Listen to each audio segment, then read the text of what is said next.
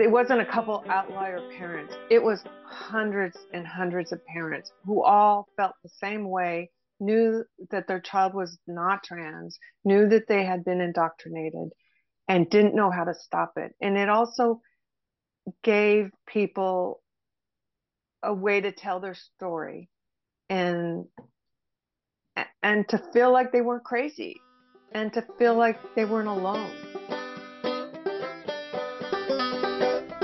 Hello, listeners.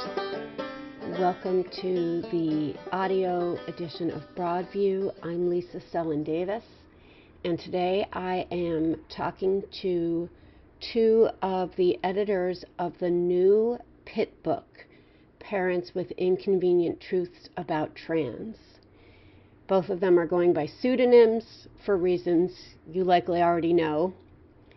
And I found the origin story of Pitt really interesting, especially because it came from parents of boys. And as I continued to research the origin of the gender culture wars, I find that although we focused a lot on teenage girls, a lot of what's been happening is because of the actions and reactions of parents of boys who identify as trans or as girls or as something other than boys. You'll hear more in the upcoming episode. Thanks for listening. So, Josie and Emily, as you're going by today, welcome to Broadview. Thank you for talking to me about the new Pitt book. Thank you. Thank you. So let's start by hearing how Parents with Inconvenient Truths About Trans, did I get that right? Yes. Mm-hmm. How it started. Okay. Well, so we have a book coming out in August 14th, and it all started with me joining a parent group of boys that I found on the Gender Critical site. And I started, there were 8 of us parents, and then it became 11.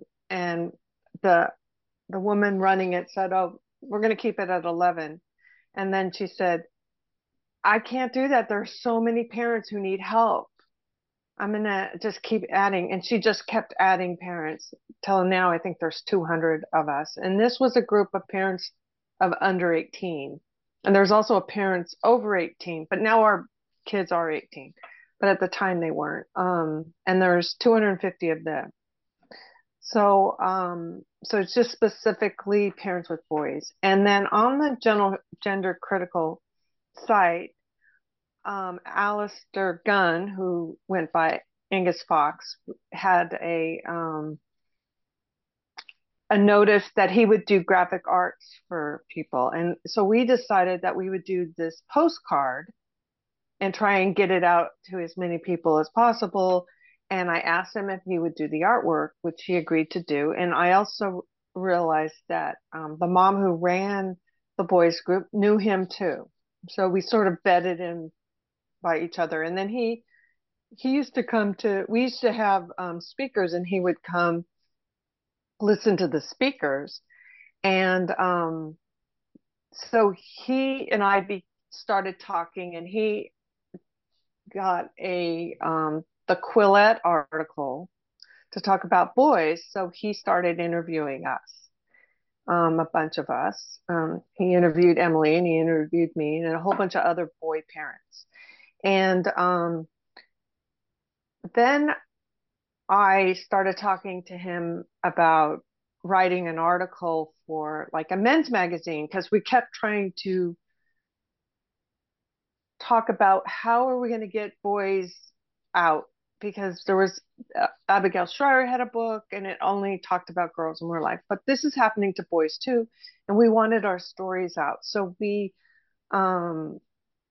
so Alistair and I wrote a story about my son, and it was called My Son Doesn't Want to Be a Man. And we got this one publication to publish it, which was a men's group, and it really got noticed. And people were asking questions like, oh, well, that's interesting that it's not how this came about. And they go, this is a new idea that I hadn't heard before. And then the mom who runs the boys group and Alistair decided, let's do a boys blitz. And we'll get a bunch of parents to write their story and we'll get them out to as many publications as we can. And so that's what we did. And then we embedded Alistair into our boys group. And um, he helped motivate us parents. And he was so kind to us and he talked to all of us and he motivated us to like do something. And we became, as a group, kind of active. And we all wrote our stories. And that's how it started. And so what happened was one of the moms put her stuff on Medium and it got taken down. So she said to me, well, let's start a Substack and we can put our stories on that. And so I opened a Substack and we put the stories up. I think she wrote 8 stories or something, and then we put all those up, and then we started publishing them. And then I had written a couple other things to send to people, and I put those up, and then we started asking other parents, will you write a story? We're going to put it on this new Substack. And they all said yes. So and then the mom and I who were running Pitt just started writing our own stories, and we just were like publishing 2 a week or something. And then we were getting people to write in. And then we decided, oh, we'll ask moms of girls if they'll write their story. So I asked a couple moms of girls, and then I advertised it in the critical board, gender critical board. And this one mom emailed me her story, and that took off. That got us on the map because it totally blew up. What story was that? It was My Daughter's Therapist, You Were Wrong. And then people just started emailing us their stories. And then we were publishing them. And then we got so many stories in, and we were also asking for stories. We got so many stories in that we started to have to publish 5 days a week. Josie, what year did it start? And when was this, My Daughter's Therapist, You Were Wrong? When was, how much later was that? Well, our first publication was June 1st or 2nd of 2021. And My Daughter's story was in August or at the end of July, something like that. Okay. So it did not take long for it to root. And no, we were shocked at how fast it got going. And we just had subscriber, the first couple, like we'd have 100 reads, our first couple stories that we published. And now every story gets over 10,000. Wow. And what, either of you could answer this, but what are some themes that emerged in these stories as you ended up getting hundreds and hundreds of them? What did you notice? Do you want to do that, Emily? Or do you want me to? You can. Okay. Just how similar our stories were. Just how that it wasn't a couple outlier parents. It was hundreds and hundreds of parents who all felt the same way, knew that their child was not trans, knew that they had been indoctrinated, and didn't know how to stop it. And it also gave people a way to tell their story and to feel like they weren't crazy and to feel like they weren't alone. I don't know if that's a theme, but yeah, that resonates with me for sure. I think that's one of the things that makes the Pitt Substack last, because every time you read it, you think, oh yeah, that's me too. And so many times people will say, that's my story. Did I Hmm. write this? Because it's just exact. And when something's so exact, that it's not innate or natural because the kids all have the same story. Like they looked it up and they read a script. Right. So why don't you talk a little bit about what that common story is, what that script is that you all heard? Oh, I can speak to this. So, the child will come to you and say, I know this is really hard for you to hear, but I was born in the wrong body. Totally serious, straight face. Like, this is true about me, and it always has been true about me, and I need to do something about my body. And then they try to move through the several phases of um, adopting this identity. So, maybe a name, maybe a pronoun change, maybe a way they dress. Um, some can get pretty demanding with medications and um, things like that. And, if you didn't know about this before and it just sprung up and you're kind of an open-minded, progressive person, you think, oh, well, let's just go with it. Um, I didn't have that experience myself because I have a lot of experience with transgender people through my work. Um, so I was immediately questioning my son, like, are you sure? I mean, this doesn't add up. And my husband was actually the one that found the ROGD parents group. And he's been really pivotal in our story for sure. He Do does you all the research. do you want to talk, Emily, a little bit about more about your story and what happened with your son beyond the script? Yeah, so when he first came to us, I just questioned him, are you sure you're not gay? Because in my mind, that's why maybe somebody would feel uncomfortable in their body during puberty. And he said, no, no, it's definitely not that. And, fast forward 3 years, it's definitely that.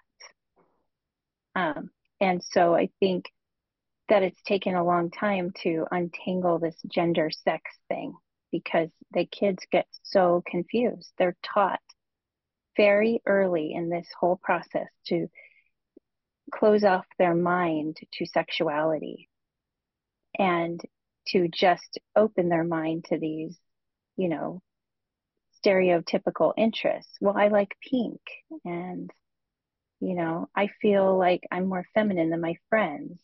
So that must mean I was born in the wrong body. That's the logic there. And it's taken years and years and years of constant reality checking. And still to this day, we're struggling with this. How old was he when he came to you and said that? He was 15 and a half, and it was right after COVID lockdown, right during the George Floyd riots. And so he was really isolated. His sports team had been canceled. So he didn't really have any friends at that time because everybody was afraid of each other. And so he went online, and I think the social justice stuff he told us straight out it was Tumblr and Reddit. That's where Reddit actually suggested, based on his interest in a particular video game, that he might be interested in transgenderism. And so he clicked on it and went there and went down the rabbit hole. And we've been hanging on to his toes ever since. Did you think he might be gay before then? I mean, I guess I don't I know about the kind of connection between childhood gender nonconformity and homosexuality and even gender dysphoria related to the nonconformity. I don't know about feeling uncomfortable in your body at puberty and homosexuality. I know feeling uncomfortable about your attractions during puberty, but so I don't that part. When you I said think that, I didn't know about that. he was not gender non he was gender conforming his whole life.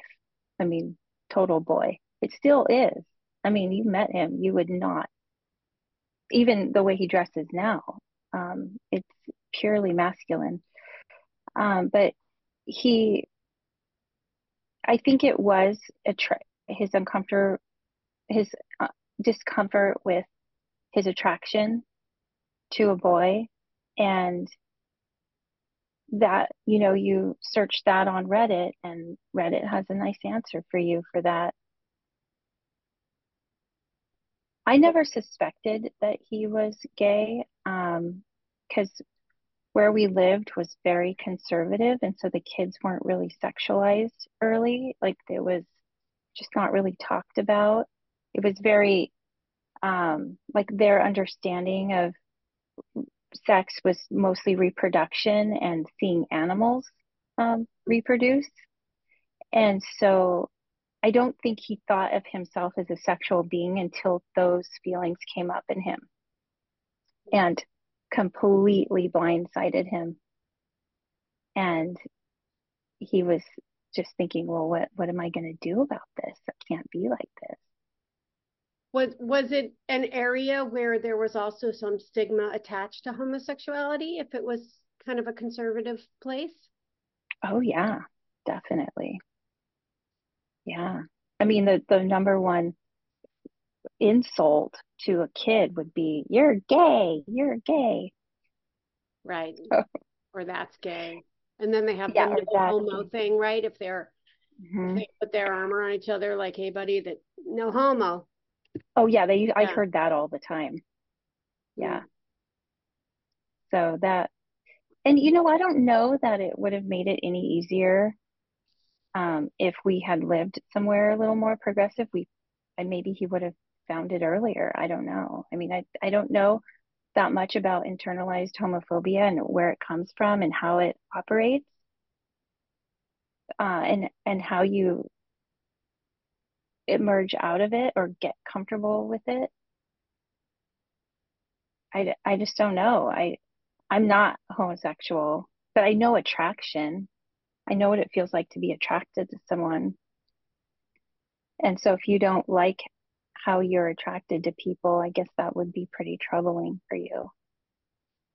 Emily, can you say how it is that you were interacting with trans people? Oh, I'm a medical provider. And so I worked at a clinic that we had mostly, I don't work there anymore, but I worked a lot with HIV positive transgender women.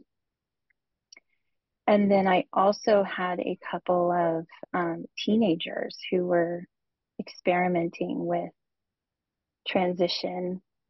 And their story was kind of interesting because they were a lesbian couple at first, and then they both wanted to be men. And so then they were doing it together. One of them went through with it, like got testosterone and surgery and the whole bit. The mastectomy. She never got the bottom part. And then the other one, she never ended up going through with anything. And she ended up stopping. Well, she came to me asking for oral contraception. Hmm. And I was so confused. I'm like, well, if you're on testosterone, I don't even know how this would interact. I mean, what are you doing? And she goes, oh, I forgot to tell you, I'm not doing that anymore. I'm in this poly relationship with men and trans man, and I don't know who else was in this situation, but um, anyway, she needed birth control because she could get pregnant in this Hmm. sexual relationship she was in. And she went back to full, she her, went back to her given name, the whole thing. So I saw that whole thing kind of transpire even before my son fell into this. And so I knew about it, but no, I didn't realize the social contagion part back then. What year was that? Oh gosh, what was it? Like 2018, 2019. Okay. So And it then wasn't that far, it wasn't that long before we were still no. living in this iteration of gender in the modern world. Yeah, it was just out in the middle of nowhere. And, people weren't terminally online. Kids were mostly outside. So we just didn't have the population. I'm sure if I had lived somewhere more progressive, I would have seen it more. So when your son came to you, were you trying to reconcile it with the people you'd worked with in the clinic? How did it manifest for you? Yeah, I mean, for me, it was really troubling because all of the trans women I knew were prostitutes with HIV. I've not met like a highly functioning person with a job, career, the people they present on YouTube as the model people. I've never met anyone like that. And it's partly because we lived in the middle of nowhere. I mean, I didn't have access to even like gay people, let alone like Hmm. high functioning transsexuals or transgender people or whatever. I think they called themselves transsexuals when I would talk to them about their health. Um, and what was interesting back then was, they all struggled getting the medications and getting doctors to give them the medicine. And most of them got their medications through the infectious disease doctor that was managing the HIV. And it was a way for us to get them the HIV medication. I guess it would be considered a little bit, you know, it was just an encouragement like, okay, well, that doctor's going to be the one that does it because that way you get the health care you need. So anyway, I just was like, whoa, whoa, whoa, really? You want to go down that path? Because that was the only path I had ever seen of that situation. Maybe it makes me sound ignorant. I don't know, but that was the reality. And was there anything when this happened, what were the resources available to you as a parent, and especially as a parent of a boy? Was there anything that you could find then to help you understand what was happening? Well, that's where my husband jumped in and he started doing a lot of the research and he was the one that found ROGD and he said, "Oh, I think I found it. This explains this whole thing." And that's when I joined the parents group. And when I got in, I think it was like April of 2021. And they had been meeting for a long time before I got in there. Alistair was already in there. And then, we couldn't really, we tried a therapist, but she immediately affirmed what I consider a delusion. And so she ended up leaving, and that was sort of a divine providence, I guess, because we didn't have to cut it off. She cut it off. And then we just did nothing for a long time. We just spent time in nature, a lot of time with horses. Um, Bareback riding was really helpful to connect him with his body. Um, and then just a lot of family time, hiking, outdoors, because COVID was awful. I mean, it's so isolating. And Yeah. for kids, they really need other kids. It's unhealthy for them to be alone. Yeah. And Josie, do you want to talk about your own experience of how you got in this rabbit hole? Sure.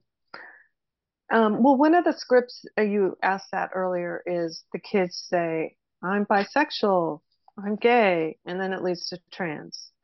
And my son at 15 said, I might be bisexual. And we were like, oh, really? Okay. And that's all. And then that was it. He walked away and we're like, and then I told him later, I said, you know, I'll support you no matter what. And he says, okay. He had this weird look in his eyes. And later, it would have been, I don't know, 6 months later, he said, I have to tell you something.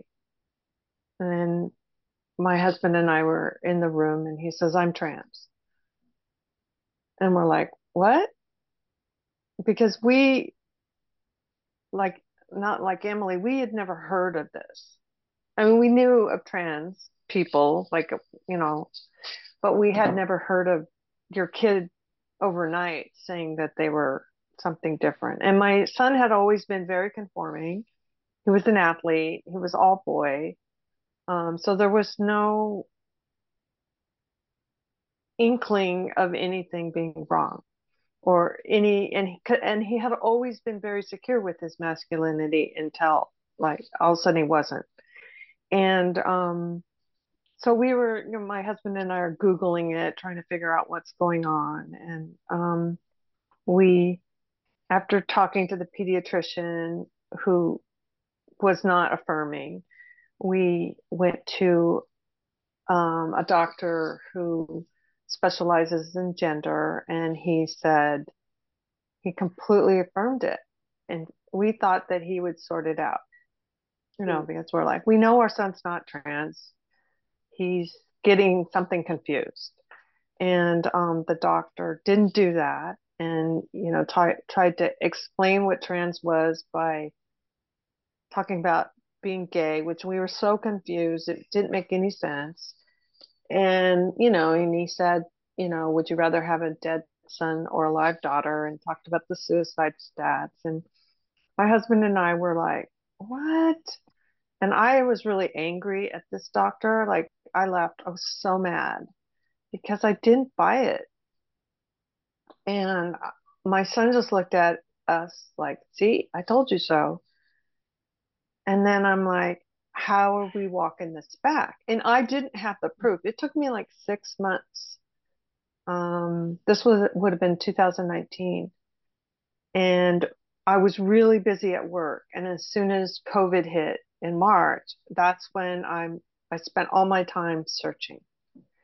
And I finally found a podcast that in the comments said, for parents, go to parents of ROGD kids. And that's what I did.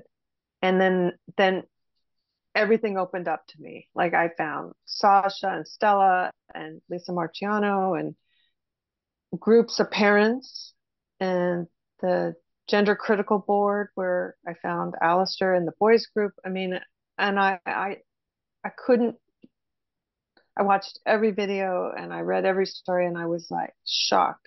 But I was relieved that I realized I'm not alone. I'm not crazy. I knew my gut was right. And I think parents have to listen to their gut. And so that was 2019. And then my son is heterosexual. He had a girlfriend, which I always wondered if he liked this girl since 8th grade. And I always wondered and then he told me, oh, she's a lesbian. So, and then all of a sudden he's a lesbian. So they started dating and they identified as a lesbian couple. And after they broke up, um, he seemed like he was coming out of it. And I really thought he was desisting. He told me he was no longer trans. He said he knew he was male. And but he didn't change, but he had changed the name to a girl name and he still kept the name. So I was a little suspicious and worried, but I sorry, audio malfunction. You hear? Yep. Oh, but I was a little suspicious because he didn't change the name. And then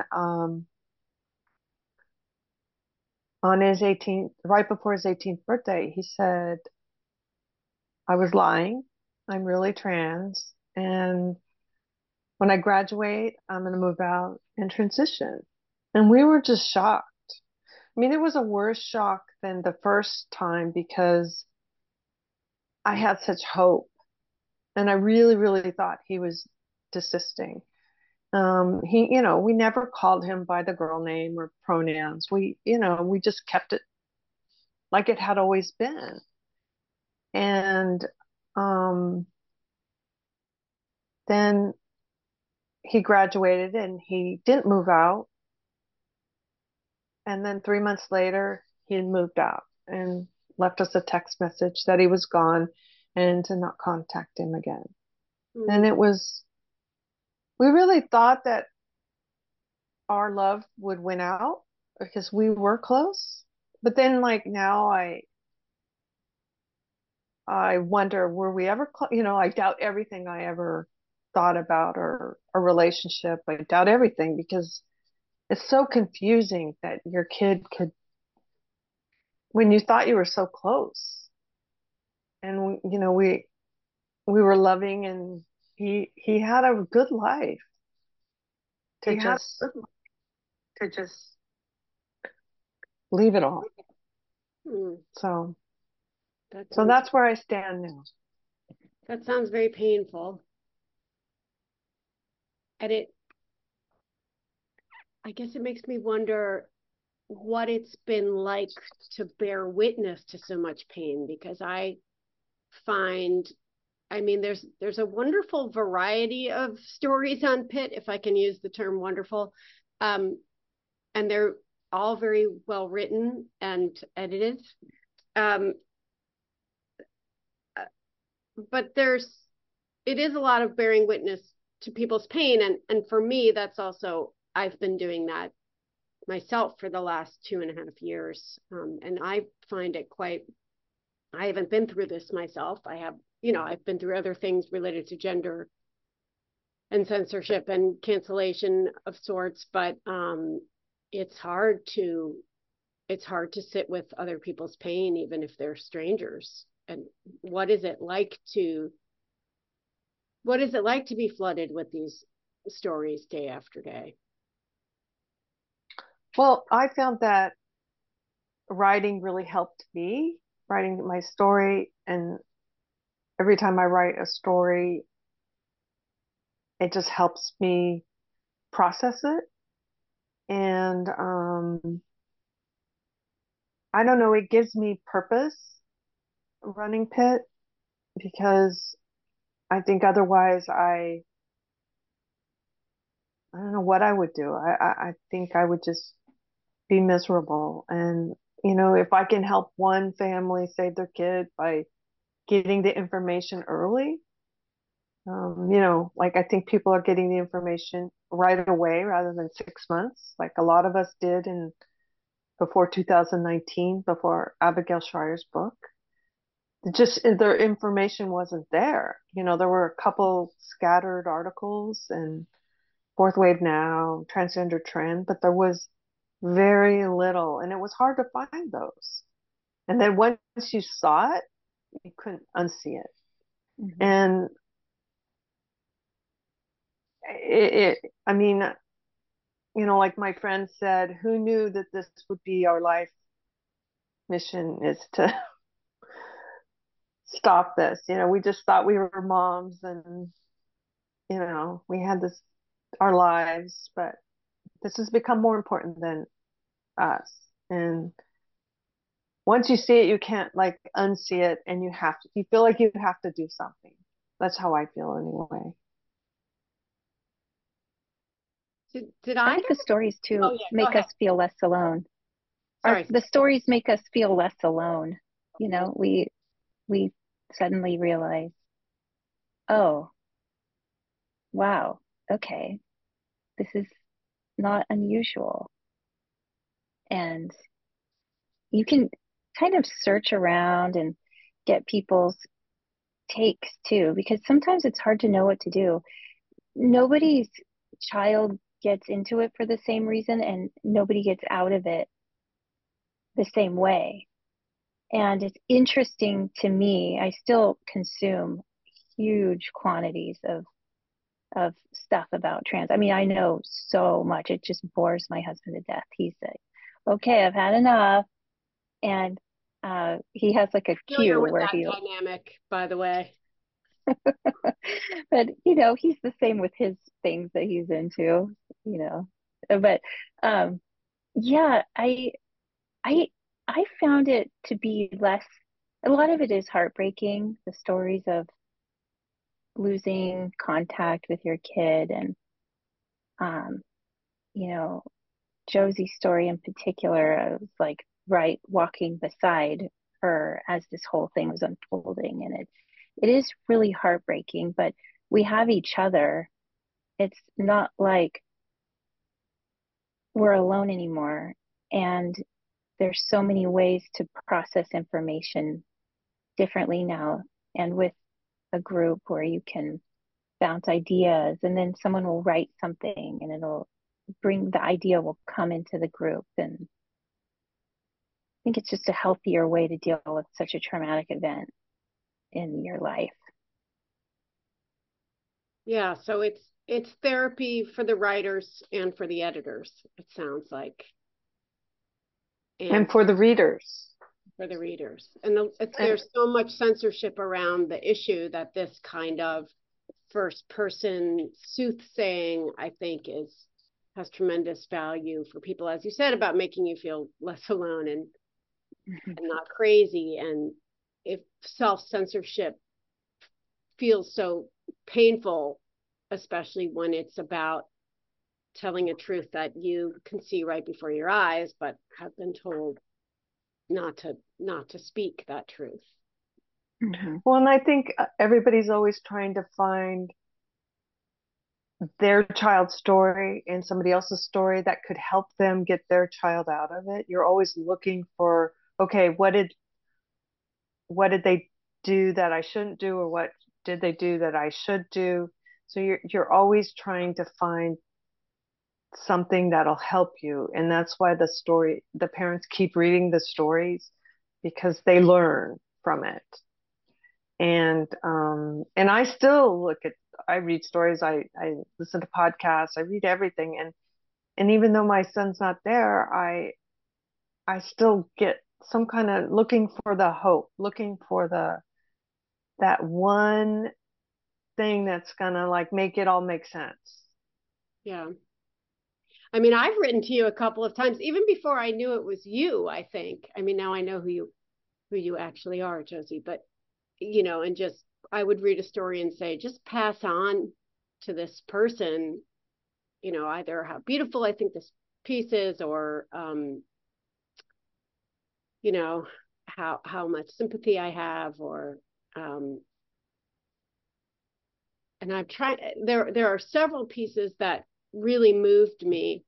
And one person I ended up being in a lot of contact with, that was Rose, who I think it's the true believer Mm-hmm. story about, affirming your very young and socially transitioning, your very young children, a lesbian couple in a very progressive part of the world, and thinking it's the best thing, and then realizing that you might be causing your children some harm, and the awakening from that, which is also can be very isolating, especially if you live in a community where you can't speak those feelings. And yeah, we ended up talking a lot, and I think that's part of that's the power of telling your own truth. That's the power in general of personal essay.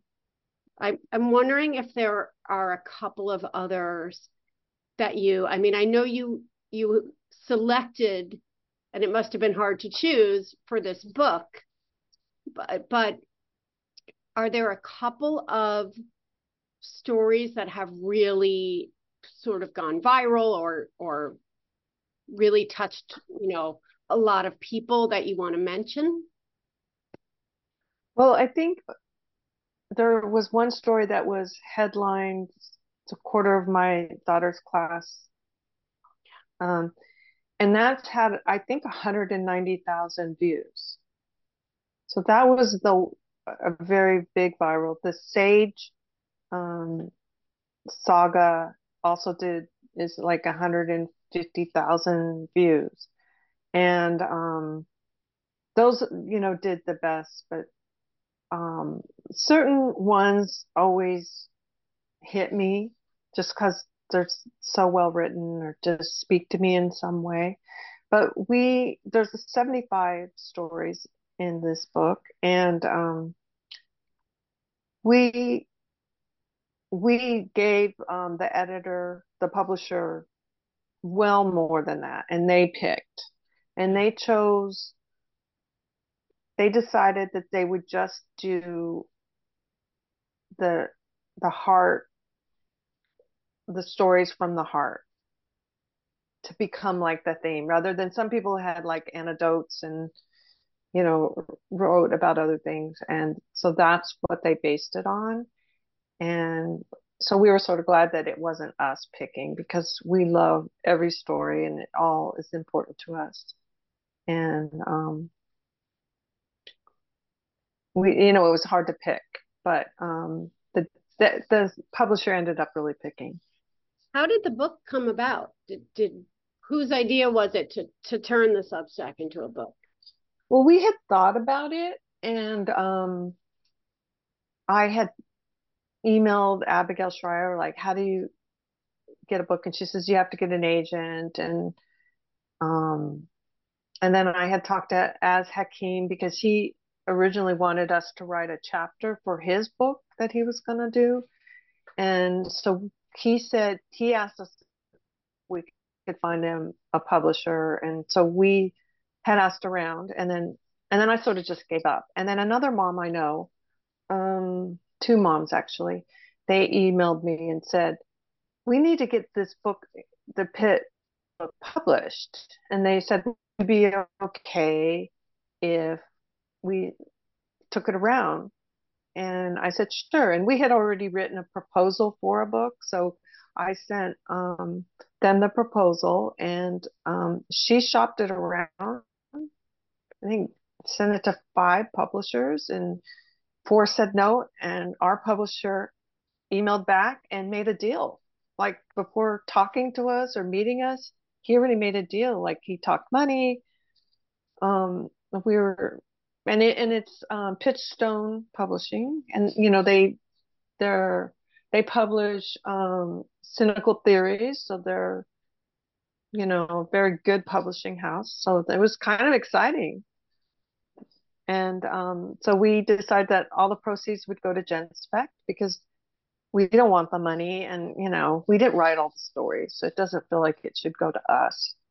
So GenSpect had given us an email to use for Pitt, because I had used one of my emails, and at one time Jack Turban, we saw that he had joined, and I kind of flipped out, thinking we're going to get docs, they're going to discover us, and I'm like, oh, we're on the map.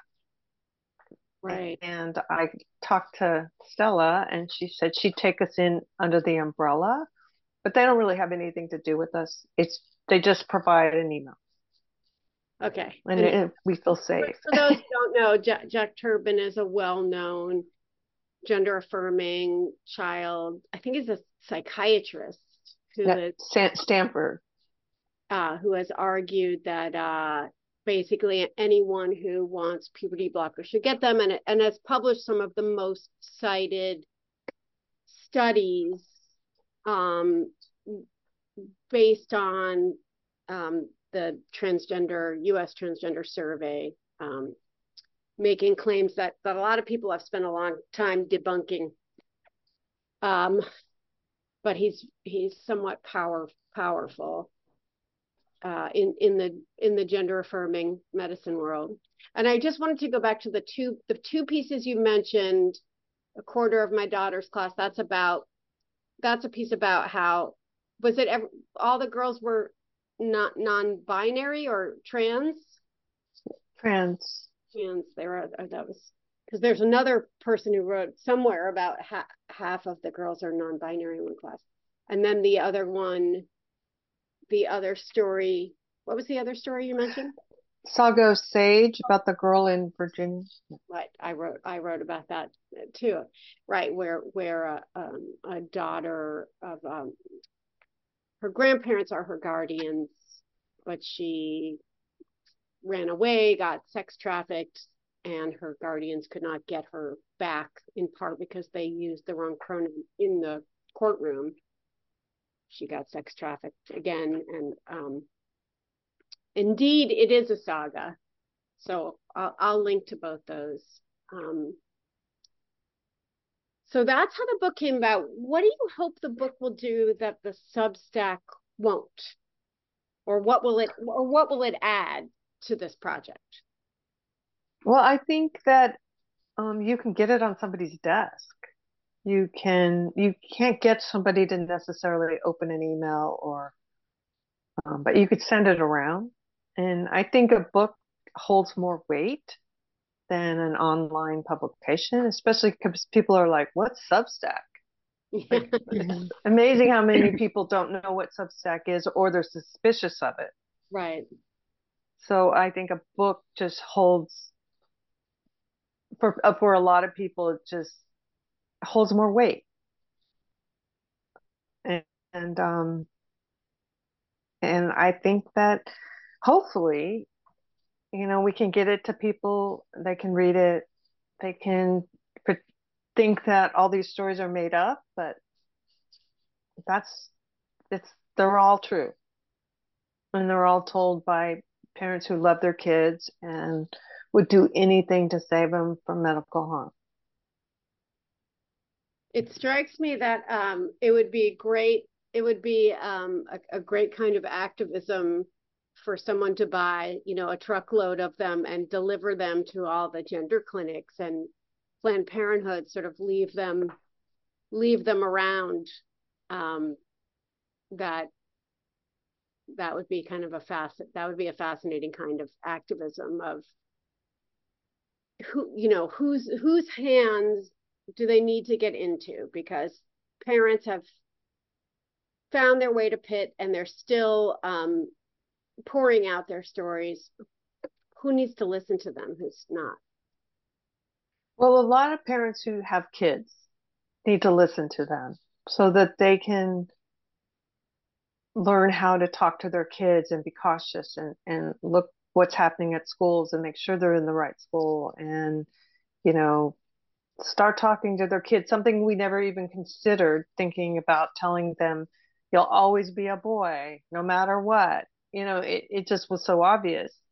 And that your teachers don't always tell you the truth, and doctors, you can't trust them. Your parent, like, just to build the bond that you thought was so obvious, that even though we told our son, be careful on the internet, be careful of people, you have to really, really work hard at this.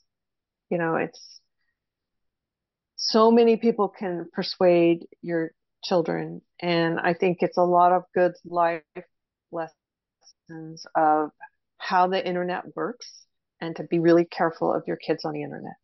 And if that's anything that all of us parents learned, is we were the first generation of parents whose kids had iPhones and were on the internet, and were on the school iPad or computer, that they could access the internet, and we couldn't stop it no matter what we did because it was at school. And the kids could get around all the school restrictions. And it's horrifying because the web is very dark and the kids all got trapped there. And 30% of all content on the internet is pornography. Wow, I had not heard that. So, yeah, that's the statistic. And I didn't even know really about pornography before my son had this trans. I mean, I knew it existed, but I didn't watch it, and I didn't engage with it at all. And And then I just came across some things he was looking at, and I thought, oh my gosh, we need to get rid of the internet. And my husband's a tech, not like totally a tech bro, but kind of heading that way. And so he was like, no, no, we can't get rid of the internet or computers. This is just life. We need to teach them how to navigate life using the internet. And it's funny, 3 years later, and we're still in this mess. He said, if I could go back in time and change one thing, I would have listened to you and said, we should have gotten rid of the internet and the smartphones and just, really reined that whole thing in. We just had no idea how incredibly dangerous the internet is for kids. It's like you might as well drop your kid off in Mumbai and say, good luck, figure it out. I mean, it's so dangerous. Navigate Mumbai every day. I mean, It's probably safer in Mumbai. Somebody might actually want to help you there. Yeah, sorry. I'm just, there are millions of children in Mumbai who are managing to get by, but I think what you're I'm pulling us away from that because I think you'll get a lot of criticism for the assumption that it's worse. Sorry. But I just spent a few weeks interviewing some kids who desisted and their parents, sometimes together, sometimes apart. And I was really struck by how the parents especially said that they learned that they needed to have much clearer and stronger boundaries. Like they needed to parent a lot harder, not the helicopter parenting or the snowplow parenting, not the hovering and the worrying and fretting and making things easier, but the fortifying, the you can handle hard stuff. I'm going to put my foot down about stuff and you might not like it, but the point is not for you to be happy or for you to like me. The point is for me to teach you how to navigate the world. I would love to be like that.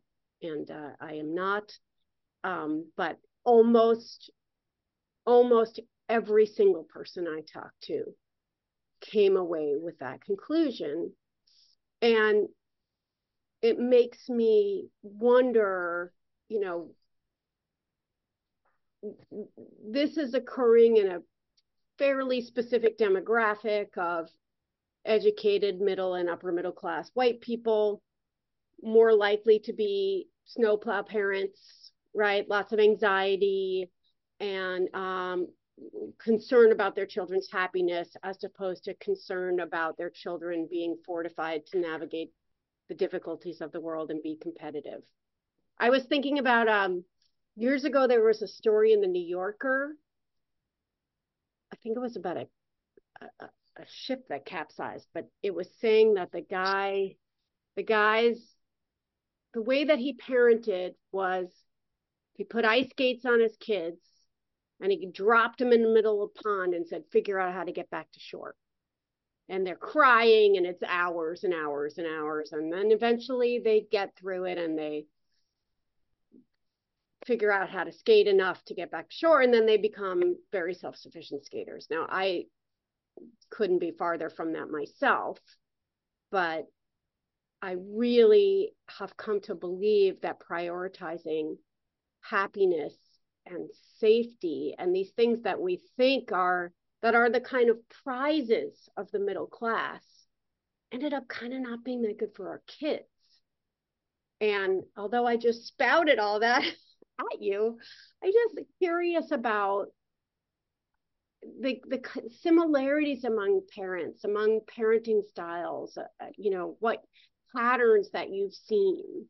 And if you agree or disagree with that, because I will not take offense if you want to reject what I just said at all. Well, I'd like to say that that's how I was raised. But the world has changed and it's not safe to just throw your kids out. I mean, if you had your kids walk to school, you could get CPS called on you.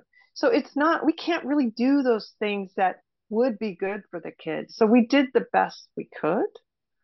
Um, and we trusted our kids. We told them, don't look at certain things. Oh, I won't.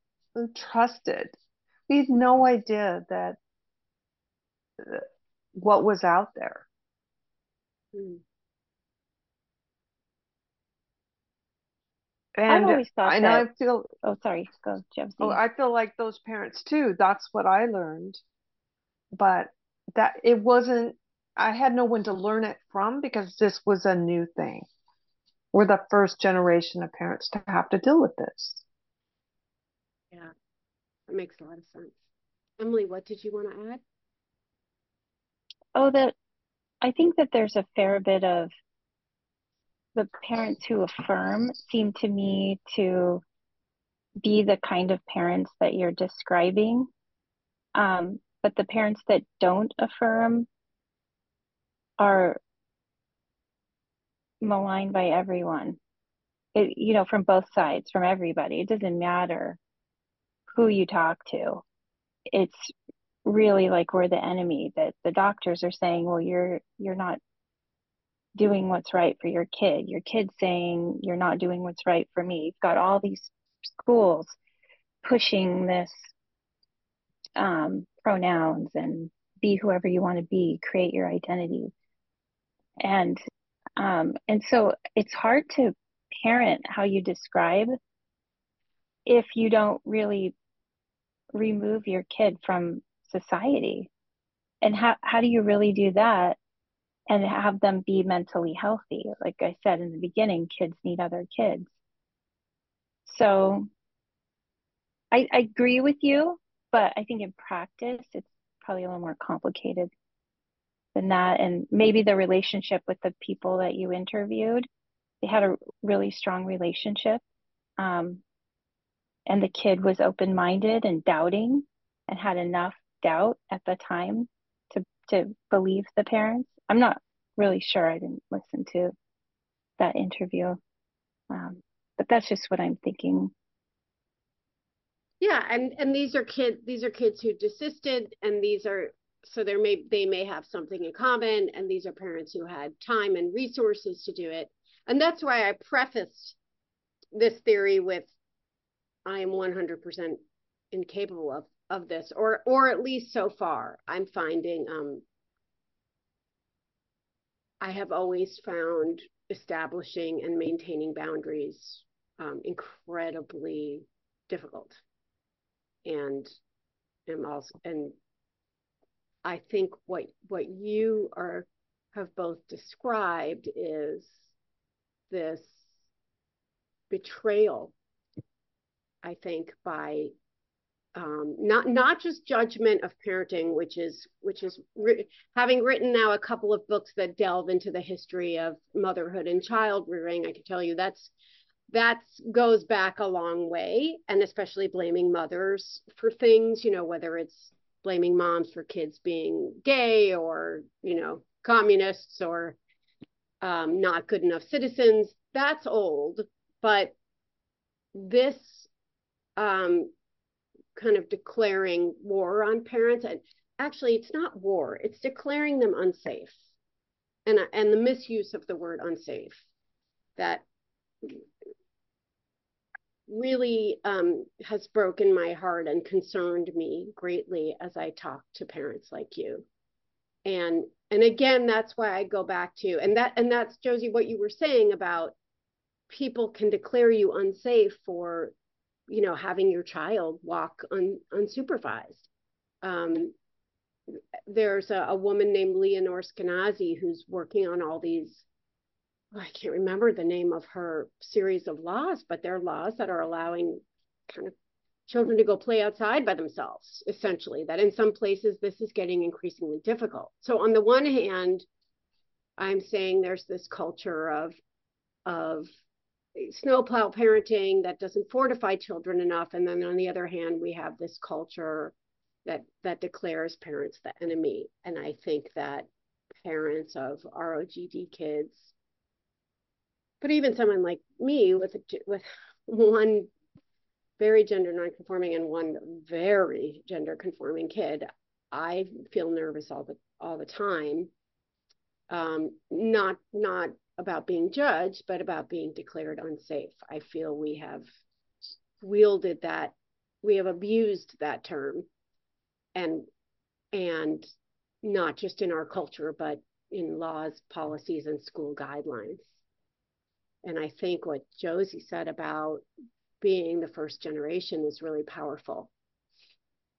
And it also makes me think, therefore, how important these first person testimonies are, because we know that there's a new demographic, and we know some about what that psychological experience is for kids, but the parents have been treated so badly, as if they are unsafe, as if they don't love their kids, and as if their lack of agreement with a certain ideology disqualifies them from parenting their children. And I just,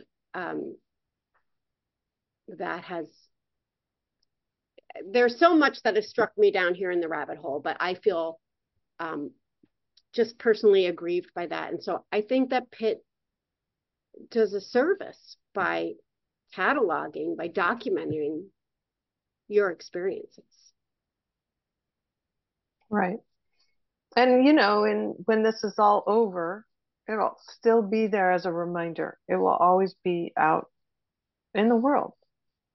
And that's why a book is important, because hopefully it'll be around for a while.